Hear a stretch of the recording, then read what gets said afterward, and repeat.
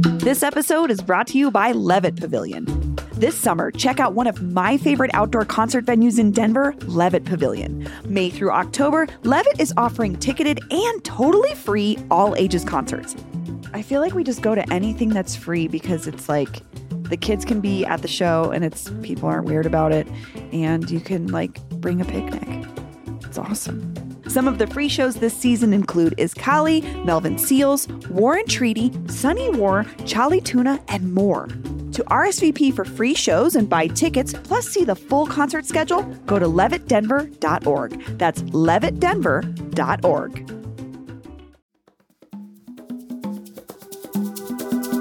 Today on CityCast Denver, state officials announced last week that Colorado is apparently pretty far behind on our 2030 climate goals. But the state energy office has also got a bunch of fresh ideas. So today, I'm talking to Colorado Sun reporter Michael Booth about how realistic any of these ideas are and how they'll affect all of us. Today is Monday, November 13th. I'm Paul Caroli, and here's what Denver's talking about.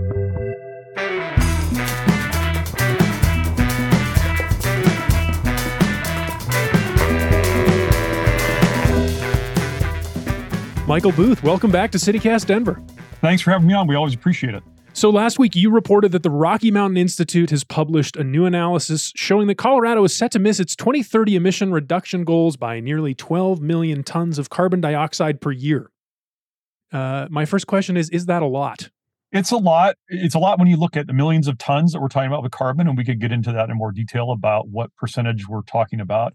The state would like to say that the study that they commissioned, the right way to look at it, or their way to look at it, is that the glass is 85% full toward their goals. And just reminding people what goals it is that we're talking about. The state decided to put into statute its targets for reducing greenhouse gas emissions. And they set these targets that are coming up on us pretty quick, all now with the target of reaching net zero, meaning Colorado's economy overall is not putting that new carbon into the air by 2050. Wow. The results that came out from the RMI study, and RMI, of course, is a nonprofit that is very experienced in analyzing energy use. Conservative estimate is that if we did nothing else, we would be missing the target in 2030 by about 12 million tons. So you talked to the head of Colorado's energy office, Will Tour. Is that his name? Is that how you pronounce it? Will Tour? Yes. So Will Tour says it's the glass is 15% empty or 85% full, I think. It's his job to hit the numbers, right? What does he say is going wrong? He's saying that it's not that we're wrong. It's that there are policies in place and a conservative estimate is not accounting for some of them, and they should get us closer to that target by then. But then he's also saying, yes, acknowledging that there is more that needs to be done. They also added a list of things that we need to do over the next few years to get to that 100%. Yeah, let's talk about them. Let's get into transit. How about transit? Transit's a big one. What are the state's best ideas on transit? They want to expand the free fare program that has been going on the last couple of years. So RTD, for example, had free fares for everybody in July and August of this past year. And that is paid for in part by state money. RTD loses some money. State backfills some of that. State offered the same program for rapid transit systems around the state. And some of them did that. Some of them had very good responses from people with an increased ridership in those months. They want to talk about more front range rail is something that they hope will be in place over the next few years. Although that will cost billions and millions of dollars, nobody knows where that money's going to come from yet. Yeah, and no one knows quite who's going to ride that rail either, is my understanding. Is that your understanding too? Yeah, I think there's a lot more proving to be done, which is why they don't talk about it that much. We don't hear about it in between because they're still doing research. We don't know the front range rail, to remind people, go all the way from Pueblo up through Denver, Colorado Springs first, then Denver, then take a left, head toward Boulder, Longmont, then end up in Fort Collins. Nobody knows yet how many people are really interested in riding front range rail from, say, Pueblo to Denver every day. It's probably a pretty small number. There are a lot of people who want to go from Denver to Boulder and Boulder to Denver, and people are upset that RTD doesn't currently do that. Mm-hmm. But how you get those numbers back is tough. But that's one of our best ideas right now, is what it sounds like. That's what the state's excited about, is the front range passenger rail. The zero fare for better air thing, that has clearly been a priority for them. Everybody seems very excited about that. I keep talking on the show about this. I still have not seen any data to show a corresponding decrease in car driving with all of the increases in transit use during those months. Michael, have you seen that data? I have not seen that they have proven it takes a real dent out of all the carbon emissions from driving. And that last year, we wrote a story about where the big gap is in that 12 million tons by 2030. The most stubborn area for them to cut in greenhouse gases and carbon emissions has been transportation. Really? Partly because we proposed something that's specific on changing people's driving habits. People really resist it, and business definitely resists it. How big of a chunk? Give me a sense of the scale. Well, in the transportation alone, we were missing the mark by about 10 million tons. Oh, so that's like most of it. That is a lot of it. And yes, it's stubborn. Electric power, which is where a lot of the emissions come from, they've been able to cut that by quite a bit. And they are doing a good job. They're getting to the targets they need on that. They're not hitting it so much in oil and gas, not hitting so much in transportation and other sectors of the economy. So very connected to transit is housing. And that's Governor Jared Polis's whole argument when he was pitching his big urban densification plan back at the legislative session last year. He said, climate policy is housing policy is climate policy, transportation policy. I don't remember which was exactly which. Let me be clear. Housing policy is climate policy. Housing policy is transportation policy.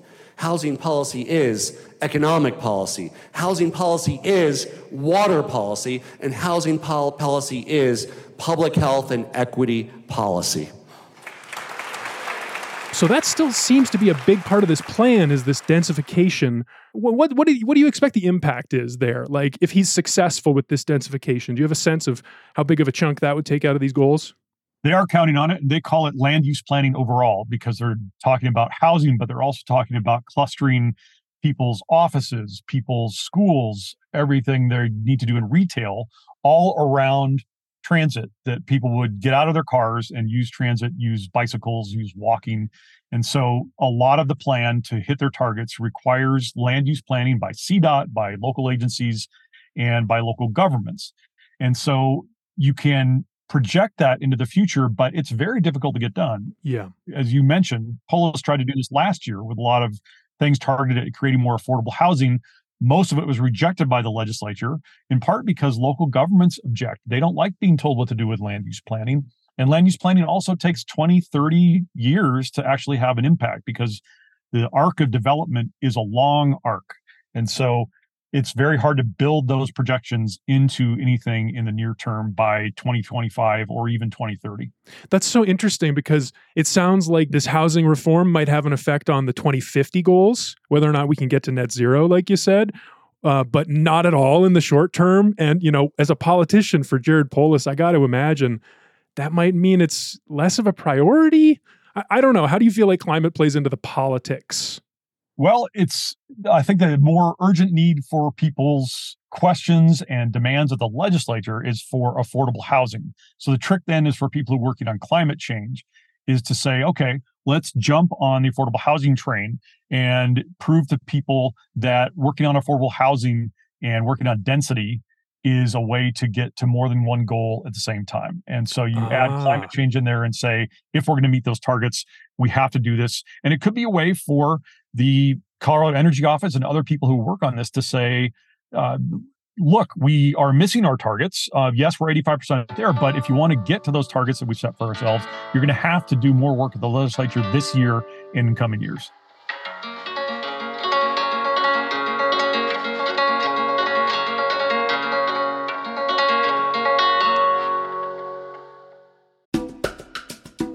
This episode is brought to you by the Colorado Wine Board. Because the wine community here is surprisingly robust. I mean, think about Bigsby's Folly and Infinite Monkey Theorem here in Denver alone. And there are urban wineries all across the Front Range. Then there's the Western Slope, Paonia, Palisade. Hello, Palisade wine? Are you kidding me? It didn't used to really be a thing, but from what I hear, it's very much a thing now. There are more than 165 wineries across Colorado to explore, and they produce all sorts of wine that reflect our unique culture and climate. So finding a label that you're going to love is easy, no matter where your adventure takes you. Discover it for yourself and support local winemakers at coloradowine.com. That's coloradowine.com. I want to talk about a really, really big picture question with you, because I think you've been reporting on this a long time. The growth question and how that plays into the state's calculations on climate, like more people using more stuff, driving more, just like more person driving hours, period, in Colorado. But I know that's controversial, talking about growth and people coming here or not. So how does the state think about that? The state seems to be thinking a little bit differently about it than it used to. They have put a pause on some of the tourism promotion and marketing that goes on around the state, because a lot of the mountain towns are saying, look, we're full. We don't need you guys to be advertising how great Colorado is. Everybody already knows that. And we're trying to deal with affordable housing in our communities for our employees, trying to deal with short-term rentals. So some people in the state are saying, okay, maybe we can't count on 5-10% growth a year on into infinity for Colorado. So they are talking about that. They're saying, if we are going to be getting growth in people's driving, then let's make sure it's happening with electric driving that can depend on clean electricity generated by clean power stations, clean solar, clean wind. And so that transition is starting to happen. It's slow. They want 1 million electric cars on the road by 2030, and they seem to be on that arc right now. But every time you change the incentives, you change the rebates, it can slow that down. So that's, again, it's a very complex policy to think about, and you have to sort of take it off in small chunks. Well, that's interesting, though, that he's shifting the money from tourism to these incentives and rebates more. Like, that's a clear demonstration of the governor's priorities. And I just love it when it's so specific like that. Something that's very relevant to us here in Denver, because it was an issue in our mayor's race, is natural gas hookups in new residential construction, as opposed to like making those new houses and apartment buildings have like electric stoves, which I can't stop saying the way Ron DeSantis says. I have that the way there's this one moment where he says it is gas stoves. Anyway, so our new mayor, Mike Johnston, he supports the idea. His opponent opposed it. We voted for Johnston, though. You say now that the Energy Office does not like this idea of banning natural gas hookups. What's the situation here?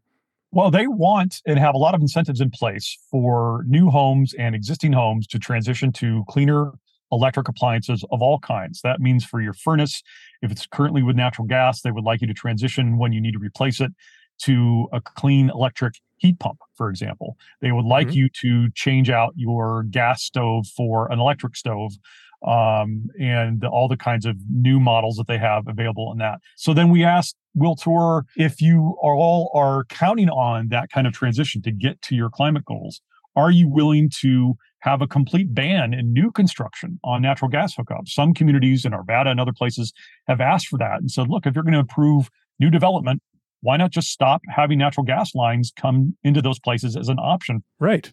And I just want to make it clear to everybody, when we say don't tread on Florida or let us alone, we mean that, including on your gas stoves. You're not taking our gas stoves away from us. That is your choice. And I know many people... And they have said, no, we're not willing to go that far yet. We believe that it's a consumer choice. We're trying to do carrots instead of sticks. So you provide rebates for people, provide lots of incentives for developers to go to electric, but you don't do a ban. And that's kind of the Polis philosophy, right? Overall, in a lot of areas of government, as a sort of semi-libertarian, he has said, we prefer carrots over sticks. We don't like banning things. We don't like having the government be a complete nanny state and telling everybody exactly how they need to run their lives. So that's the tension, and that's not going away anytime soon. It really is classic Polis. I mean, this is his signature move. He's all about carrots. Loves his carrots. Yep. So, Michael, there's probably people listening to this right now who are just livid because we haven't talked about the oil and gas industry at all. It's huge. Big emitter, obviously. Also a big economic driver. So I imagine it's always a dance with elected officials who want to limit emissions, but they also know, that's tax money they're saying no to, basically. What's Polis's strategy here? They really want to lean into things that have already been passed by the Air Quality Control Commission and the Oil and Gas Commission, which now has a new name that I can never remember because I haven't made that personal transition yet in my head. But they have passed rules. For example, the biggest one is it's called intensity. So they want oil and gas companies to limit overall their methane emissions from leaks and from the things that naturally happen during production and distribution. And they're saying that we have an intensity standard for each barrel of oil produced. You need to overall start rationing down the emissions that are related to that in production. And that's going to be taking place. Those rules are now happening and being written and being enforced. They're saying that impact has not been seen yet in carbon reduction, and it will be, because methane is a sort of a super driver of carbon emissions. So they believe that there are some new oil and gas limits that need to happen, but they're saying what we really need to do is start enforcing what's in place and making sure that we follow up on that.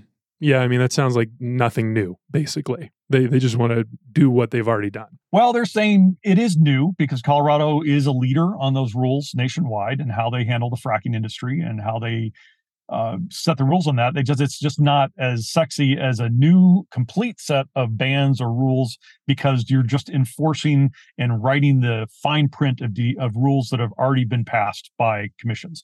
So there are new things that are changing, but it's going to take years for it to show up in the system. How about Suncor? Suncor is the thing that matters to a lot of Denverites, myself included. You know, that's a huge plant, refinery. They make jet fuel, asphalt. You know, how big of a factor is that in the overall state climate picture? You know, just to get a sense of what the cost is. Yeah. So for greenhouse gases, for example, Suncor emits somewhere between 500,000 and 1 million tons of carbon in its production in a year. So out of 120, 130 million tons of carbon overall, it's a significant industrial chunk and puts them in a high category of pollution control. And when you control greenhouse gases at Suncor, you're also controlling other things that are bad for the metro area, including ground level ozone and local pollutants that the neighborhoods have to worry about. There are some people in the environmental movement who would like to see Suncor shut down completely. Nobody in state government has said that they're going along with that yet, and I doubt if the Polis administration would ever go along with that. No, I don't think they're interested in that. Because it's the only region in the West, you know, and they provide a lot of the gasoline and a lot of the jet fuel for not just Colorado, but the entire Front Range. So it's just too important to them. That's what they're saying, right? It's just too important to the economy here, so they're not going to shut it down. And I get that. That's a big step. But 500,000 pounds of carbon, 1 million pounds of carbon, that would have been a big chunk out of that 12 million we're trying to hit by 2030. Maybe we could end on some wins, Michael. Where are the wins going to come here in the next few years? So you got to continue the policies that are in place. You got to start enforcing in a tougher way on industrial areas like Suncor, the cement factories that put out a lot, the power plants that put out a lot, and the coal plants are scheduled to close. Look at it this way. So Comanche and Craig power units are coal-fired power plants in Colorado that put out between 7 and 10 million tons each in a year. So when those shut down, you get a big gain. And so you've got to close those out. And, you know, the environmental movement says close them even sooner. Move up the closing date to before 2030, and we can start to see some improvements. Well, Michael Booth, this was fascinating. Thank you so much for coming and sharing your reporting. I learned a lot. Really appreciate it. Thanks so much for your time. Yeah, thanks for your time, and thanks for you guys for going in depth. Always, Michael. Always.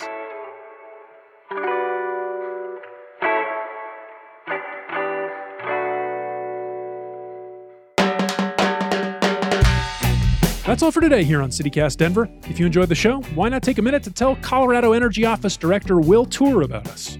Rate the show 5 stars wherever you get your podcasts, and subscribe to our morning newsletter, Hey Denver, and learn more about us at denver.citycast.fm. We'll be back tomorrow morning with more news from around the city. See you then.